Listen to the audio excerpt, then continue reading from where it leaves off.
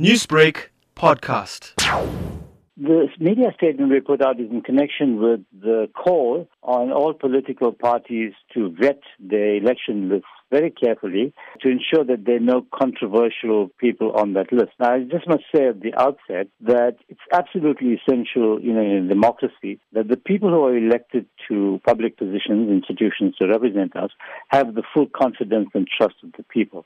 Unfortunately, a lot of the names on the lists of many of the political parties, figures who have been tainted by corruption or abuse of one sort or the other, or fraud, or even, racist statements attributed to them and so on. Now, this does not inspire confidence, in the public in electing those officials. I must also add that in a mature democracy, political parties themselves screen out this kind of element of candidates because they realize that it's a sensitive issue with the public, and the public cannot continue to have confidence in people who they do not trust. Unfortunately, we don't have that level of maturity, I think, in our democracy where parties are doing that. They are just putting forward the names of people and not really listening to what the voters and electorate are saying. So that's the reason why we have released that statement. Why is the ACM endorsing this? We are endorsing the call that is made by the South African Council of Churches, but that is a call which a number of civil society organizations have been making for months now already, when the talk of the election first came up. So it's not a new thing.